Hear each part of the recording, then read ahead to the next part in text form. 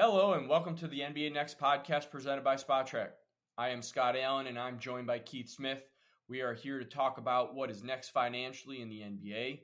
Keith, we're finishing off our Northwest recap here for all of the divisions to be finished and taking a look at the 2024 cap projections that you released last week. So we're going to start with a recap first. Denver Nuggets. Biggest move of their offseason. Yeah, unfortunately for the Nuggets, their biggest move is it's not a positive one. They lost Bruce Brown, key rotation player for them. Arguably they don't win the finals without Bruce Brown's contributions. Now, it's not the end of the world because I think Christian Brown is ready to take on a bigger role. They're very high on Peyton Watson. Those two guys were drafted in the first round last year, so I think they're going to be fine. But that's a fairly big loss for them. They also lost Jeff Green. They're kind of do it all backup big man. He filled a bunch of spots, and I think part of the hope was a guy like Vlatko Čančar might be able to step in and take on a bigger role, replacing Jeff Green. The challenge there is Čančar tore his ACL playing for Slovenia in the lead up to the World Cup, so he's going to be out. So the Nuggets they've got some work to do. They need some of the kids. So whether that be Braun continues to round out his game and all that, and I think he will. I think they're hopeful Peyton Watson can step in and maybe handle some rotation minutes. Maybe Zeke Naji, who they've kind of given opportunities to. He hasn't always seized them. That's kind of gone back and forth. Maybe he can step in and play a bigger role in the backup front court. And then the guys they got, in the draft, Julian Strawther, Jalen Pickett, Hunter Tyson.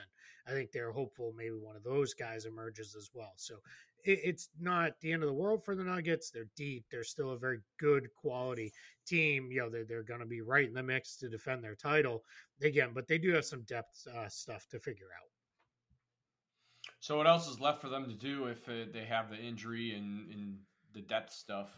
Yeah, I think, maybe go get another big, like another veteran big, because right now they just, that's really what they're lacking off the bench. Now Jokic can carry a very heavy load and will play a lot. He's generally been extremely durable. Aaron Gordon is fine. Michael Porter Jr., I think this year you may see him play more at the 4 than he has in the past.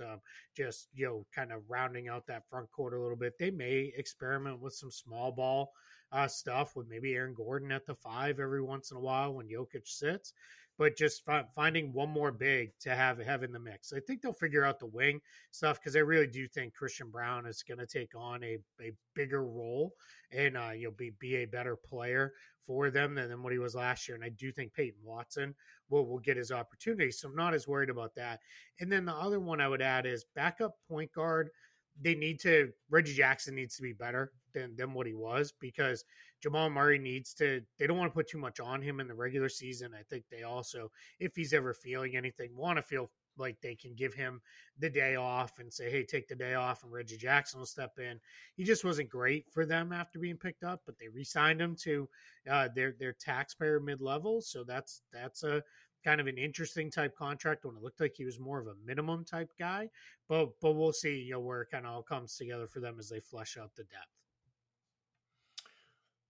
When you talk about needing a big or backup point guard position, is there anyone out in the free market still that could fit onto this roster that they may target, or is this more of a long-term, probably trade deadline-esque type move that they'll have to do? Yeah, I think this is probably a trade deadline type thing. There's just nobody out there who screams like, yeah, they'll come in for the minimum that they would also want. I know Christian Wood is still out there, but he doesn't seem like a Nuggets kind of guy, which is unfortunate because I think he could be not very good for them if he came in, with the right attitude and ready to play the way that they want to play. But yeah, I think this is probably more of all right, let's get into the trade deadline and we'll figure it out. Their challenge is they are hard capped at the second apron, and they're only about 4.7 million under that second apron. So that's something they're going to have to work around a little bit there. But that's part of why I think the logic behind, hey, let's give Reggie Jackson 5 million, because now that's 5 million in matching salary that they can have. You could add guys like Zeke Najee if they're, kind of say, all right, we've kind of been there, done that, where we're going to move on anyway. That's another 4.3 million. Now you're up to, about 10 million. Throw in a minimum salary or whatever you need to do, and that gets you in the range to fill, a need there. And maybe if you did like a 2 or 3 for 1 kind of trade, and you brought back, let's say, 10 million or so, then what you do is you use the additional roster spots, kind of post buyout, to say, all right, who can we snag there? They didn't get through it that way. Their big challenge is just trying to stay under that second apron, so they don't get dinged with all the additional penalties. And obviously they have to, because they are hard capped at that second apron now. Yeah, and continue to stay healthy, because if Yeah. you're paying that much money and you have your big guys of Michael Porter Jr. and Jamal Murray, if they get dinged up again, hopefully not, because when that team is all together, they're stellar. But Yeah. The health is the big thing, especially when you are paying that high. And we've seen that with like the likes of the Clippers paying so much, but having a lot of injuries. Yeah, and speaking of just being expensive, just it's time to start the process with an extension for Jamal Murray. I don't know that they'll get one done this year. I kind of don't expect that they will. I think that may be because he's still got this year and next year left on his contract, so I think they'll let that play out a little bit. But it is time to at least start. And this is good information gathering time, because what this does for you is, all right, where are we at? Are we miles apart on this? I got to be a max guy? And they're like, we're not thinking that. Like, this is good. A good way to start the process on those conversations, to start to figure out where you're both at. Yeah, that's a good point, because some of these teams, they're locking up these extensions so that they know what's already on their books. And Denver's already made some precursor moves of acquiring second round picks. Yep. and thinking forward. So they may be already in that process of, all right, maybe they are in, let's lock up Murray now, so that we already know what is going to be on our books outside of the next 2 years. Or maybe they slow play it, see what one more year of being fully healthy does for him, and then allow them to assess after the fact. Yeah, exactly. That's what I think we're probably most likely to see, is them kind of, all right, let's run it through a little bit here and see where we're at when he is fully ready to go. All right, Minnesota Timberwolves, biggest move of the offseason for them. Yeah, I think this one's relatively easy, and it's not an addition. It was just locking up Anthony Edwards to the big Supermax, or not Supermax, but designated rookie extension. He'll be there long term now. So you've kind of got your main core of Edwards and Gobert and Towns moving forward. So that those are your guys as you build everything, and everything else is being built around them. So, and Edwards is so far so good, and with Team USA this summer in the lead up to the World Cup, he's been excellent. He's been probably the best player on the team. He's really evolving into being a team leader, and I think we're gonna start, if we're not there already, we're gonna start thinking of the Wolves as his team versus Karl Anthony Towns' team here. Anytime in the next year or so. I would say most of us are probably already there, but that was a big one. And then everything else was just kind of filling out depth around those guys. They re-signed Nickeil Alexander-Walker. They brought in Troy Brown Jr. and Shake Milton. So backcourt players, wing players, their front court's pretty loaded, because right before the offseason, they extended Naz Reid. So you kind of got your front court set. Now you added a little bit of wing and guard depth, and I think this roster is looking pretty solid moving forward into this year, and we'll see. Hopefully, health is something we hope for every team, but with these guys, I felt like we never really got to see what they were, because just as they were kind of figuring it out, Karl Anthony Towns got hurt, and then it was just months and months of an incomplete team, and then they went right back into, all right, now we got to try to kind of figure this out again when Towns returns. So hopefully this year, right from the jump, we'll get to see the Wolves in this roster as it was kind of envisioned when it was built a year ago. So, what kind of work is left for them to do, if anything, if they've already acquired depth and have a pretty solid roster? Yeah, Jaden McDaniels got to get an extension done with him. He should have been, in the all defensive team last year. He is excellent. He's a key player for this team. He's kind of the only true like four on the roster. Towns plays the four, but he's really much more of a five. And Jaden McDaniels then slides down to the three, but he covers at the four when they go into their rotation and go to their bench. He plays, a lot of stuff. He's easily the best defensive player on this roster that isn't Rudy Gobert. But he's a different kind of defensive player because Gobert does all his work, obviously, in and around the paint. McDaniels is kind of everywhere, and he's a much better offensive player than I think a lot of people realize. This is a guy whose roles, it's a little bit stunted here because you have Edwards, you have Towns.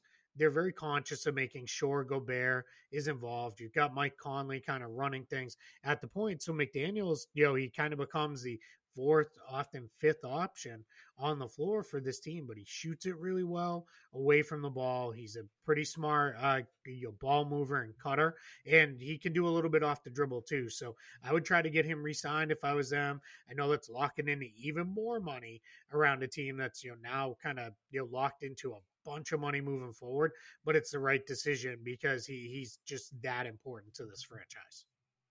And his deadline for the extension would be October 31st, correct? Yep. No, actually, start of the season for those guys. The 31st is the Correct. Rookie scale option. So the start of the season. So I think the season starts on the 24th, so 23rd. I believe is the last day those guys can do those rookie scale extensions and the like. So we're not on the clock fully yet. We're a couple months to go, but he's not a max guy. Generally, it's the max guys who get taken care of first, and then everybody else kind of after. When everybody starts getting back from vacation and the like, then you start seeing the non-max rookie extensions get wrapped up. So I just got to believe the Wolves, because what you don't want to do is, let's say he has an even bigger year next year. Let's say you were targeting him. Let's just 5 years or 4 years, 100 million, 25 million a year for Jaden McDaniels. Let's say he has a big year. You might have a team come in and say, hey, you know what? If he can be our second option and be even better, we'll go, 30, 35, full max on him if we have to in restricted free agency. And all of a sudden, if you're Minnesota, you're paying more for him than what you expected. So I would try to get this done if I was the Wolves. Yeah, you started to say 5, and now you can say 5 with these rookie extensions. Yep. So I'm going to add my own work to do on here. I know I've been asking with all these more so questions to you, but I'm going to add my own little nugget here. I think they need to have a plan A, B, and C as far as if they need to blow this up if they need to try to move Towns, Conley, whoever it might be, because the writing's been on the wall with this team, and the rumors have started to come out over the last 6 to 8 months about Towns, if they keep him or not. Yeah, they have extended him, but I think they need to start having those internal conversations of, if Anthony Edwards is the guy that we are definitely moving forward with, which they are because they've paid him and he is making strides forward, they may need to pivot off of their Karl Anthony Towns, similar with the Kevin Garnett of we just have to pivot now because there might be the pieces that we can get back may allow us to reset some draft picks or bring in some other players that may help us more so in the long run. So that's my work to do with the Minnesota team. Yeah, I think it's really good call out because you got to figure it out. Well, what is our plan here moving forward? Now, your hope is, right, we hit the ground running this season, everything comes together as envisioned, and we're really good. And then your decision is, we're going to keep everybody. We're going to kind of run it forward. But this team going into next season, so this a lot will happen between now and then. But a year from now, they're only about 2.7 million under the luxury tax. So you add Jaden McDaniels in at, I think he's going to get at least 25 million a season, maybe even more than that. Now all of a sudden you're pushing up against the super tax and that second tax apron. that's where it's like, all right, we better be good if we're going to do that because that's way too expensive for a middling team that's kind of hanging out down in and around the play-in tournament and those kind of things. And then you start looking at if that's where you're at, your easiest way out of it becomes, all right, maybe we do got to trade the big guy. Maybe it is time to move on from Karl Anthony Towns, get a really good package of assets back, because what they could do is flip it as, hey, we're trading Towns. We're not rebuilding. We're going to trade him and just reset around Anthony Edwards, around Jaden McDaniels. We've got Rudy Gobert. Like, they should still feel confident they can be a pretty good team. And I think that was part of the idea behind extending Naz Reid and giving him the money was, hey, even if we have to trade Towns, or I think they wouldn't mind trading Gobert if they could. I don't think they probably can, at least not with much ease. But if we have to trade Towns, at least we're covered, right? Then we still have Gobert and Reid, and we're good to go at the big man spot. So I think there's, if it's a slow start for the Wolves and they're struggling, we're going to see even more like, all right, it's time to move Karl Anthony Towns. All right, moving on. Oklahoma City Thunder, biggest move of the offseason for them. Yeah, this one's a little, weird. It's kind of hard to pick because most of what they did was bring guys back, but I'll say it's kind of two and two A, and then I'm going to cheat and smuggle in a third here. But the first one is trading up in the draft to get Kasam Wallace. I think they feel really good about that pick. It's an interesting pick because this team has a ton of guards and wings already, and really, really good ones. So you've got Shai Gilgeous-Alexander, you have Josh Giddey, you have Lou Dort, you have the wing guard Jalen Williams. They have Trey Mann, who they drafted a couple years ago. You have Isaiah Joe. So this is a kind of deep team in the guard spot, wing spot. They really play kind of like four perimeter players around one big. Last year it was a very funky lineup, but it worked really well for them to a lot of success. And I think it's because some of those guards and wings are huge. I mean, SGA, Giddey, and Williams are all big players, are all between 6'6" and like 6'8". And then Lou Dort plays much bigger than he is. He's only about 6'4", but he plays like a much bigger player. So that's interesting. And then add just another guard into that mix, and going up to get him was curious decision, but we're going to see how that works out. They clearly felt they had to, so they did it. The second thing, another guard, Vasily Micic, finally coming over years after being drafted. He was drafted originally in 2014.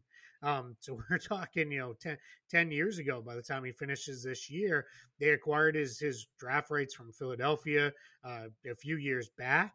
And now he's finally going to come over and see, what it looks like in the NBA for him. And they gave him a deal that's essentially the equivalent of the room exception, on a 3-year contract, team option on that third year.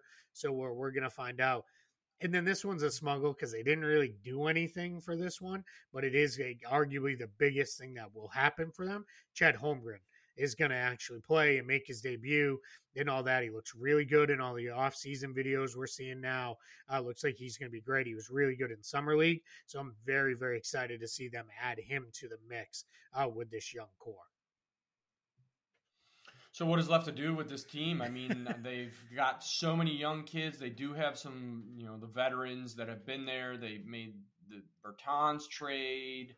They have a slew of picks. So what is left for them to do within this offseason or within the upcoming season? Yeah, right now it's get your roster in compliance. They're sitting on 18 guys. Now they do have 3 partial and non-guaranteed contracts on the books, but unfortunately, 2 of those for sure are for players they'd like to keep, and then one is Jack White, who they gave a $600,000 partial guarantee to. So now it's easy to look at a couple of the cuts on the roster. You could say, all right, Victor Oladipo, that's a fairly easy cut. They just ate his salary in return for an asset.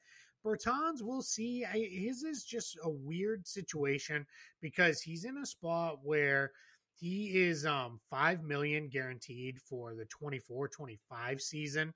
So if they cut him, you're going to need 17 million this year and then 5 million next year. So it's kind of a spot, and they may look at that and say, hey, maybe we can rehab him, get him back to playing well, and then they can trade him for more than what they took to get him in the first place. So we'll see. You've got guys like Trey Mann. Well, I don't know where his future lies with this team because getting Kasam Wallace in there, is that's kind of almost a indication of maybe Trey Mann hasn't developed the way they really want him to with that. So there's some tough waiver or trade decisions to be made. They'd eaten the contracts of Usman Garuba, Rudy Gay, and Ty Washington in an earlier deal. And all three of those guys have already been waived. So it's not now we're down to all right, those maybe were the easier ones. Now we got some decisions to make. So that's going to be something we're going to be keeping an eye on here over the next couple of months as they approach the cut down ahead of the regular season. Yeah, this team's fascinating. I'm really looking forward to seeing how this team comes out of the gate this year. Portland Trailblazers, the biggest move of the offseason that has yet to be done. I like the way you phrase that there, because Damian Lillard's still on this team. So check in with us. Who knows when at this point, but we'll definitely talk about that if and when it happens. I'm going to cut you off sure. here, Keith, because it has gone like zero dark 30 with this whole Damian Lillard for the last couple weeks. Like not even a rumbling of a rumor or nothing. It's been so silent.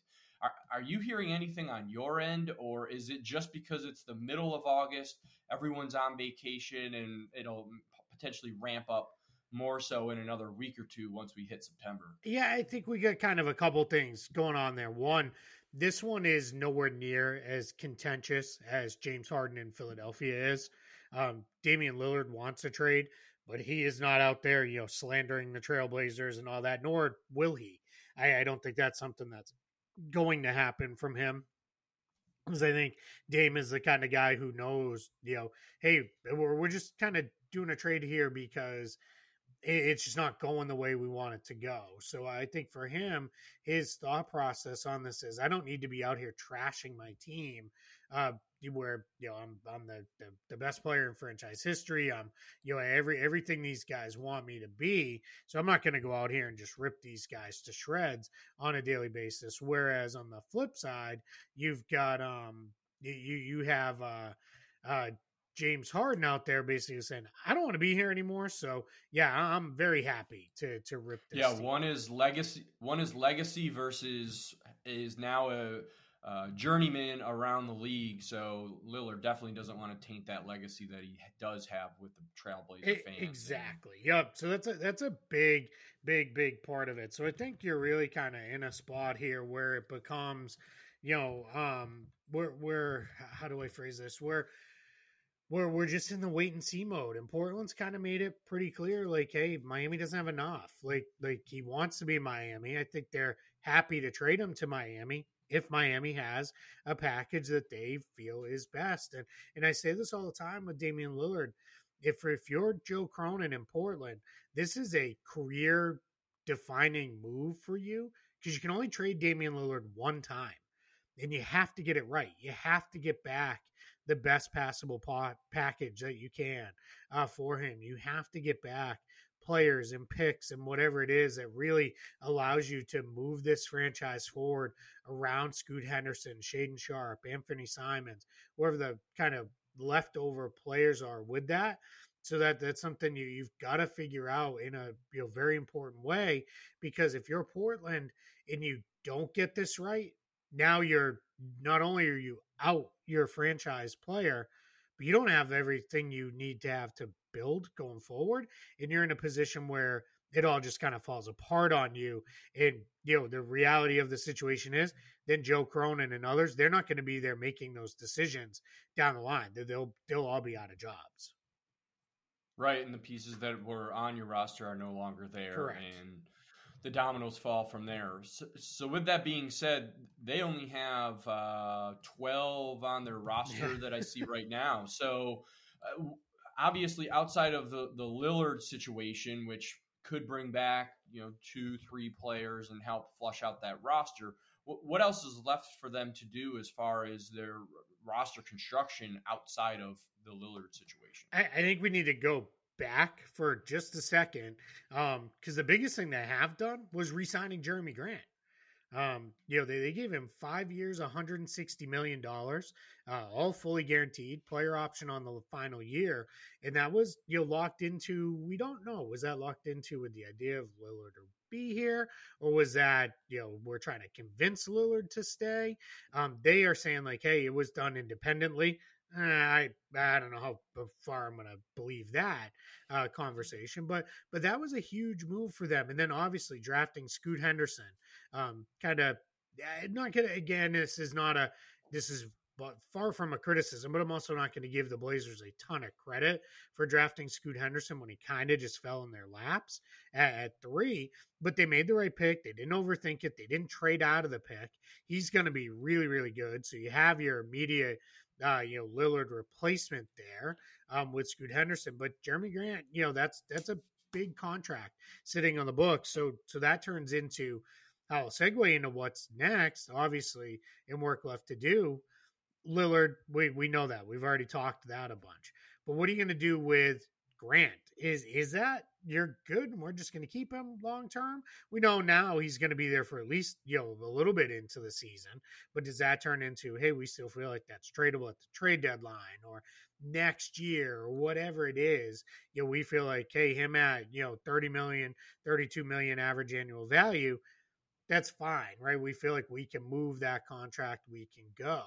And then Yusuf Nurkic, they're going to trade him. I kind of been wondering, are they going to try to hey, we're going to attach him to Damian Lillard in a trade and where we're going to move on from Nurkic too. And to your point, yeah, they haven't filled out their roster yet. We're hearing camp guys and partial guys that are maybe coming in. But I think what Portland is doing is they're looking at it and saying, we're going to keep a couple roster spots open because a Lillard trade has a very good likelihood of being 3 for 1, 4 for 1, maybe something like 4 for 2 or 5 for 2 if they send Nurkic out. So they're not going to lock into hey, yeah, you could come in on a fully guaranteed minimum contract and all that, because that's going to be a decision they'll have to make down the line. But right now they're in a little bit of a holding pattern until a Lillard trade gets done. Time will tell, as always, with the NBA and Portland and Miami. And it's fascinating because they're so handcuffed, those two teams, because of this stand down. Yep. Utah Jazz, biggest move of the offseason for them. Yeah, acquiring John Collins, for essentially nothing but salary cap space. They we heard John Collins in trade rumors for at least for as long as I've known you, Scott, and probably longer.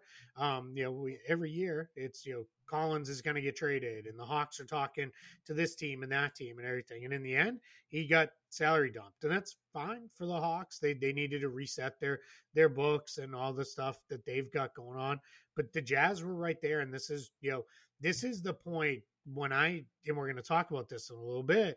All these teams have cap space, and a bunch of people start screaming, yeah, but there's no good free agents because everybody extends.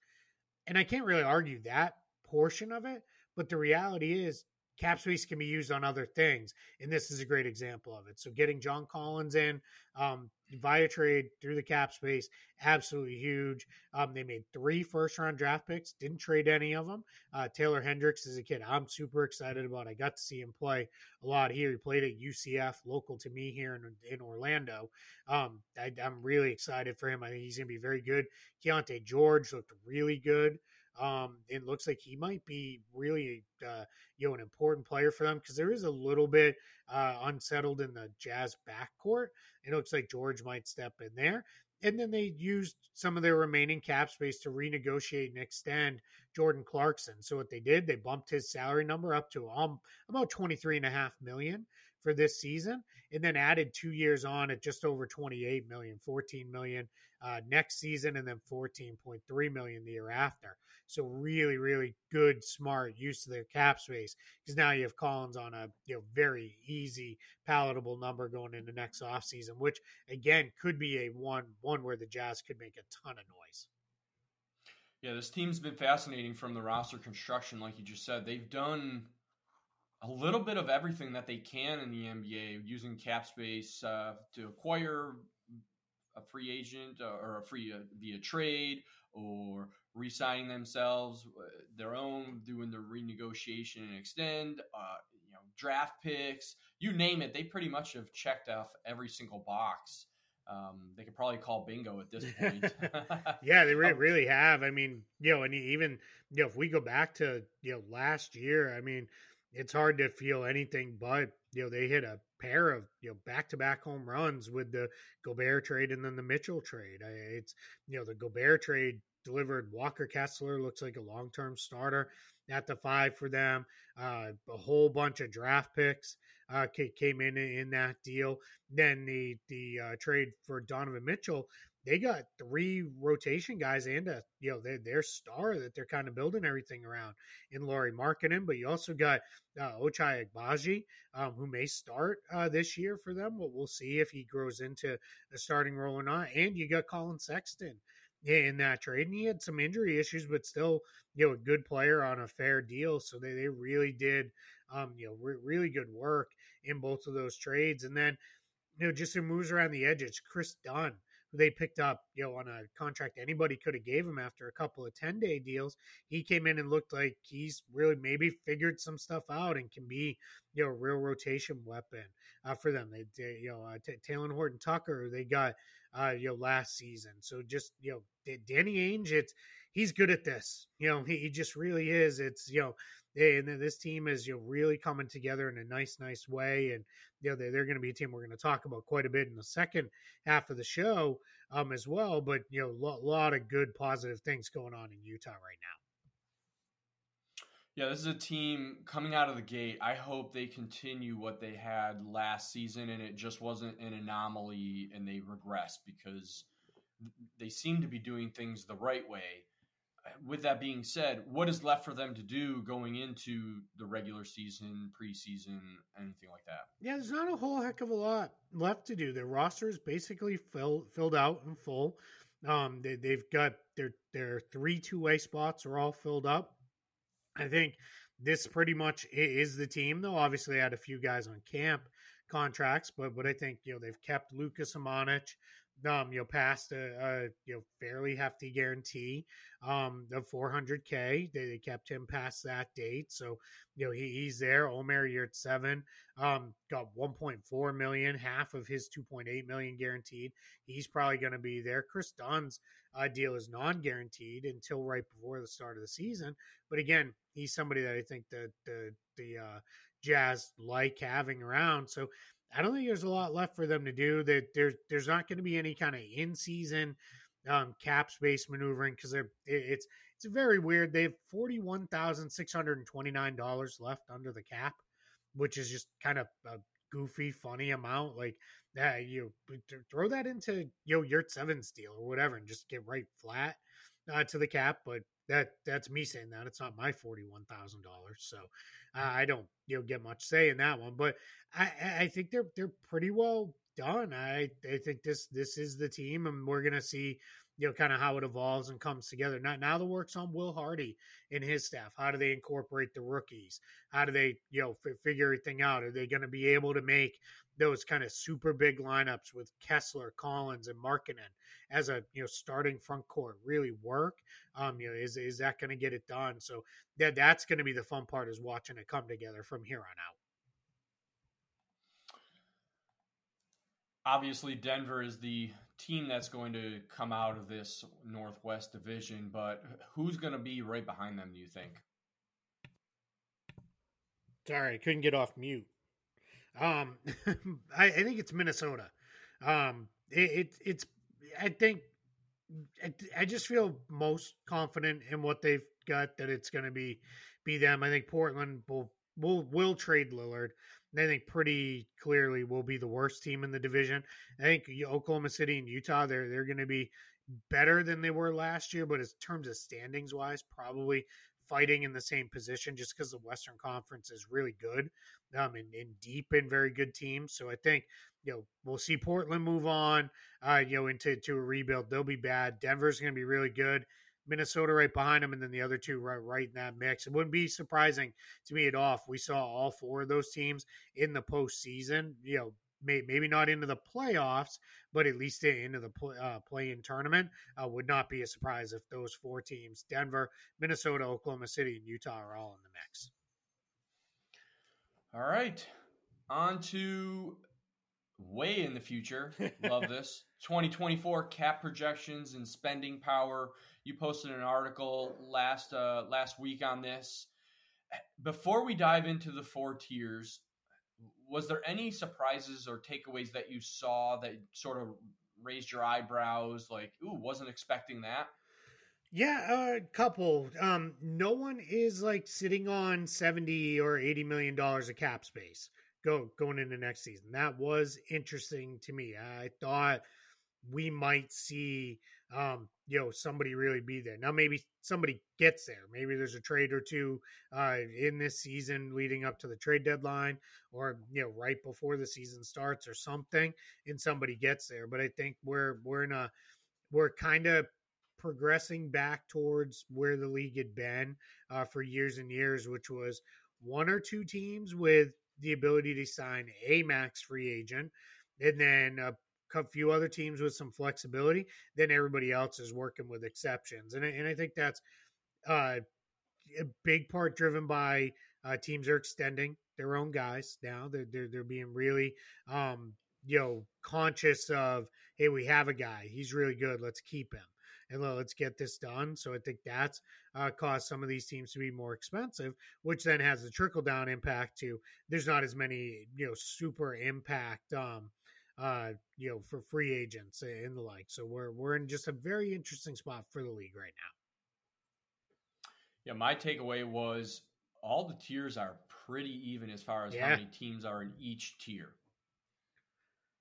Yeah, that's definitely true. There are, we're seeing there's some very expensive teams, some teams with cap space, and then a whole bunch of teams in the middle. But now we have kind of that introduction of the second apron or the super tax, and those kind of super tax teams are in just that's created almost instead of there being three classes of teams, now we have four.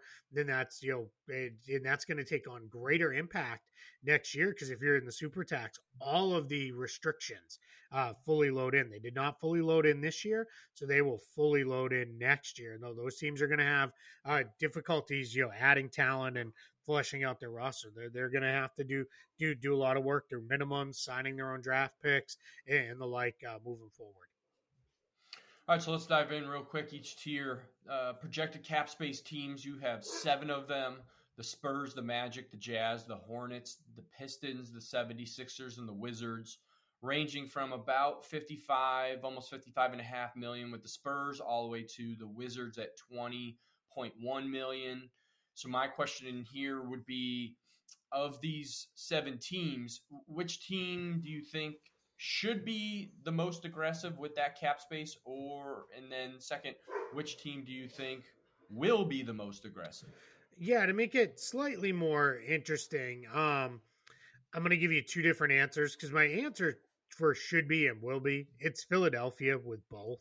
We're hearing a lot of stuff about how Philly is going to have 2 max, salary slots this summer and those kind of things. And I'm going to have a whole piece on the Harden and Philly situation coming out soon.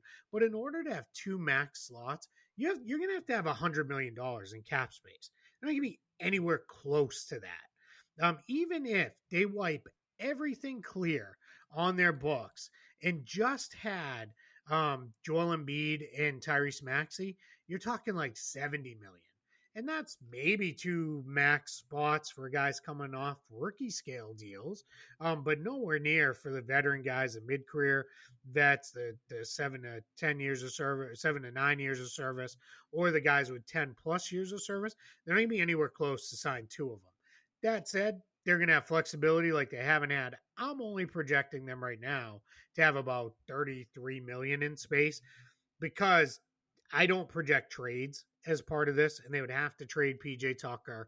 I think they'll keep Paul Reed. I think they'll keep DeAnthony Melton's cap hold on the books, because he's been an important player for them. So that knocks them down for me. But even if you wipe all those things out, you're talking a team, they would lead the way, but still not two max spots. But when you have Joel Embiid, you have to be aggressive and you should be aggressive. So I'll give you them. The team I'm going to also say should be aggressive is Utah, because I think Utah, we just talked through it.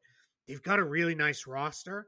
And what's going to happen is, as you have to extend guys, so Markkanen's going to get extended here probably in the next year. My guess is next summer they'll do similar to what they did with Clarkson. They'll use some of their cap space to renegotiate and extend, but it'll probably be more like what happened with Domantas Sabonis, which is we're going to bring you up near the max and then pay off that to a max type of deal. My guess is that's where that goes, at least some of that space, but some of it could be used to fill out with getting a player where it's like, we really need a guard, we need a wing, we need whatever it is. We can go get that guy, and even if that means overpaying a little bit, we're going to do that because they are already a pretty good team. Non-tax-paying teams, you have the Nets, the Bulls, the Rockets, the Pacers, the Heat, the Pelicans, the Knicks, the Thunder, the Kings, and the Raptors. So there's obviously this is the biggest section of teams in here. Are there teams that are close to having cap space right now that, based off of your projections, or are they all pretty into the non-tax-paying teams? Yeah, they're all pretty well in there. I mean, you could see maybe one or two of those teams, if they make some moves and shed some long-term salary this summer, drop into to the cap space kind of range. But most of those teams are pretty well over there. And it's funny, anytime you put one of these out there, I get a bunch of questions from folks like, well, what about this team? What about that team? And you kind of have to go through and say, well, yeah, I mean, maybe if they do, X, Y, and Z and all this, like Rockets fans are like, aren't we going to have cap space? And it's like, after your spending spree this past summer, I think you're probably more likely to be over the cap. And then you've got, team like Indiana, who is, let's see what happens with guys like Buddy Hield and extensions for, potentially guys like Aaron Nesmith and Obi Toppin and, with that. So that they could get down kind of in that range. I guess in theory, you could have, one or two more kind of jump in there. But for the most part, though, those teams are very likely to be over. Oklahoma City is an interesting one because if they were to move on from Pokashevsky and say, all right, yeah, we're going in a different direction here, then that could be a completely different look for them. But for now, I also project them to be over as well. Were any of these teams close to being tax teams that a move or two could put them into that tax-paying threshold for next season? Yeah, there's at least a few of them. As we kind of get into it, we'll see what happens with the Bulls. They could be, especially if they were to re-sign DeMar DeRozan. Miami, giant asterisks all over Miami because if they have Damian Lillard, they're in a completely different world than they are right now. New Orleans is kind of on that precipice. The Knicks could be as well with that. So those teams are all kind of in that range. The other teams, I think, should be clear and clear enough of it. So we'll see where it comes, but that's where those teams will be. We're working around that. Tax-paying teams: the Hawks, Cavaliers, Mavericks, Nuggets, Lakers, Timberwolves, Trailblazers with a giant asterisk for now as well. With these teams, is there a team that you think just doesn't belong here and they're going to make a move to not be a tax-paying team? Yeah, I mean, we're going to take Portland out of the mix, obviously, because correct, because they're going to be in there outside of them. Yeah, outside of them.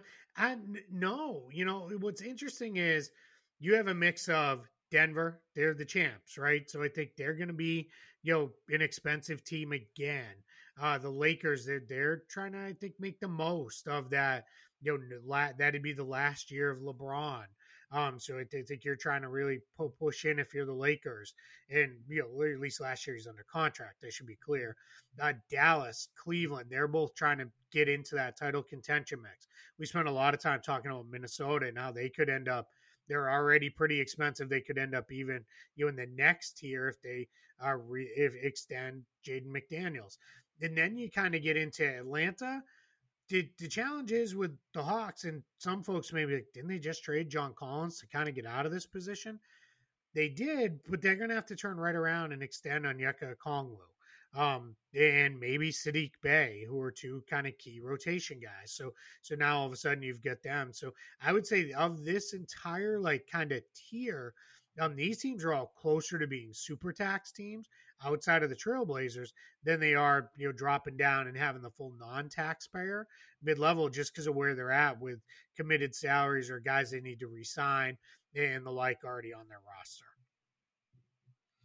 Speaking of super tax teams, Celtics, Warriors, Clippers, Grizzlies, Bucks, Suns. I don't think any of these teams are a surprise. Maybe some may think the Grizzlies will still be just a regular tax-paying team. But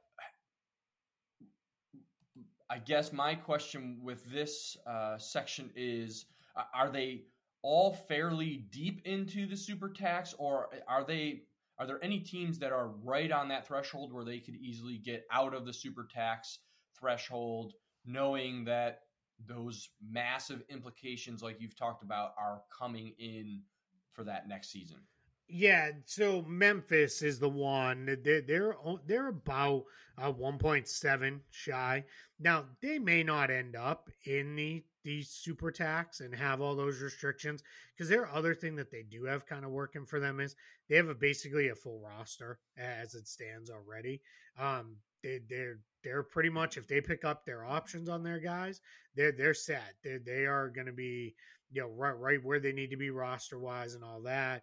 And they'll miss. But why we call them a super tax team is they won't have the ability to use anything except for the taxpayer mid level, if that.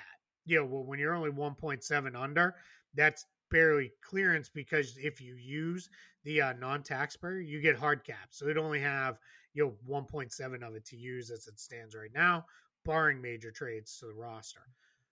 Milwaukee's kind of an interesting one because we're doing some projecting here, and what we're projecting is they're going to re-sign Drew Holiday. And if they re-sign Drew Holiday or extend Drew Holiday, they're going to be dancing around that super tax line.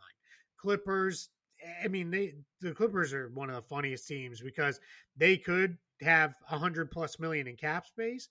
I don't think that's going to happen. Or they could, extend or re-up with, re-sign Paul George, Kawhi Leonard. Let's see if James Harden's on the team or not. And all of a sudden they're, the most expensive roster in the league by far. Golden State, a lot of this is dependent on what happens with Klay Thompson. They re-sign him. They're definitely going to be, up around that super tax line. Team Boston, we know for sure they're probably going to be in it. Let's see, who was it? I lost some. Phoenix, we know they're definitely in it there. So there, these teams a couple of them could kind of get in a position to avoid it, but I think for the most part, these are the 6 teams that we feel really confident are going to be the most expensive teams.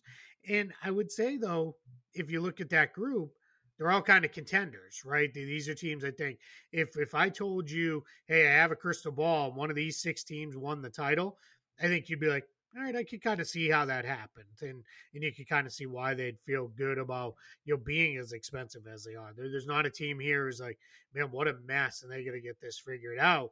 They're all in pretty good shape, at least for, the next year or two. Yeah, this is definitely still a pay-to-win league.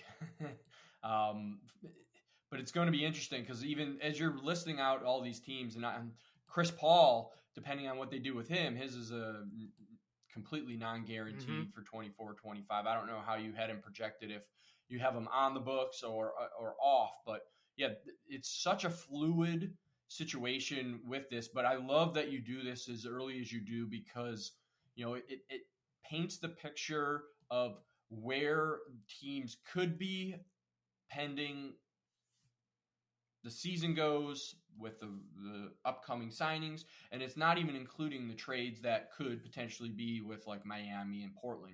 You've kept it as is until those come through, so that when those do come through, and then the December 15th trade restrictions lifted, and then we get closer to trade deadline, it's fun to see what teams have gone up or down based on the moves, and you get a better picture of where those teams might be operating come the offseason next year.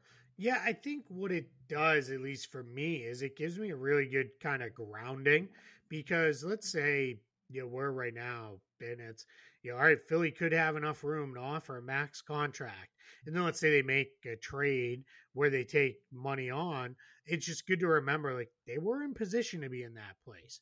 And then as we evaluate the other things they did, we can always use that as kind of a, that was a, it's just a, marker on the map, right, as they move forward with things. But it's just one thing to be like, hey, had they stayed this path, they could have had cap space, this summer. They could have done this or that. And I always think that's kind of an interesting thing to take a look at because I think what we end up doing all too often is we evaluate right in the immediacy without going back to like, well, what were the other options and how did this impact the future? It's always, all right, what's going on right now and what, happened down the line. But that's why I like to do it now. And it's also, I think, just gives a sense of like, hey, if you start seeing teams make moves, whether it be over the next couple months or whether it's, when kind of, trade season starts in the middle of December and obviously picks up around the trade deadline at the beginning part of February, I think it's just a reminder of like, oh, okay, they're already in position.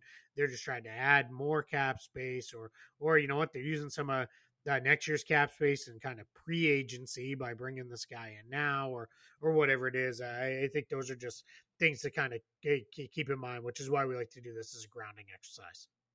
Yeah, absolutely. It gives you that mental flag of, all right, I now see this team is here. They're out of the gate not so well.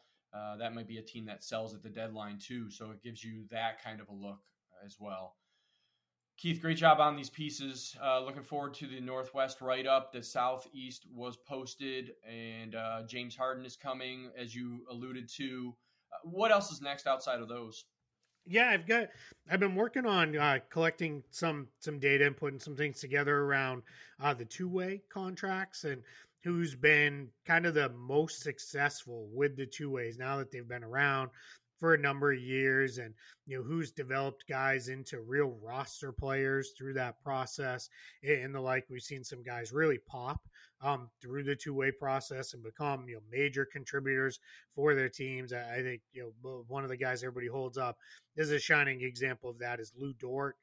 Really played his way off his two-way and became the guy who got paid pretty nice contract from the Thunder. So just kind of experimenting with that. That'll come here where and then it'll be where we're gonna start looking into, all right, well, what are we gonna do with next contract series? We're starting to build a list already. I've had a couple people reach out, which tells me they're a show listener because I haven't put the call out anywhere else yet, and that just lets us know, like, hey, who do you guys want to see things about? To be fair, a couple people, saying, hey, what about a next contract for this guy? And it's like, that guy's not eligible for a next contract for a while. So unfortunately, if we don't get to your guy, there's probably a reason why. But those are always fun to write and get into. And we do kind of let the news cycle dictate that a little bit too, because often it's hey, this player's in the mix, but right now we're kind of in the let's wait and see what happens with Lillard and Harden, and then we'll have obviously reaction pieces to those and everything else that'll go up. I'm excited for some of the work to come. Thanks again, Keith, as always. If you're looking to send a message to Keith at Keith Smith NBA on X at this point, again, the next contract series or other thoughts that you have, let him know. Thanks again, Keith. For Keith Smith, I am Scott Allen. Thanks for listening to the NBA Next podcast.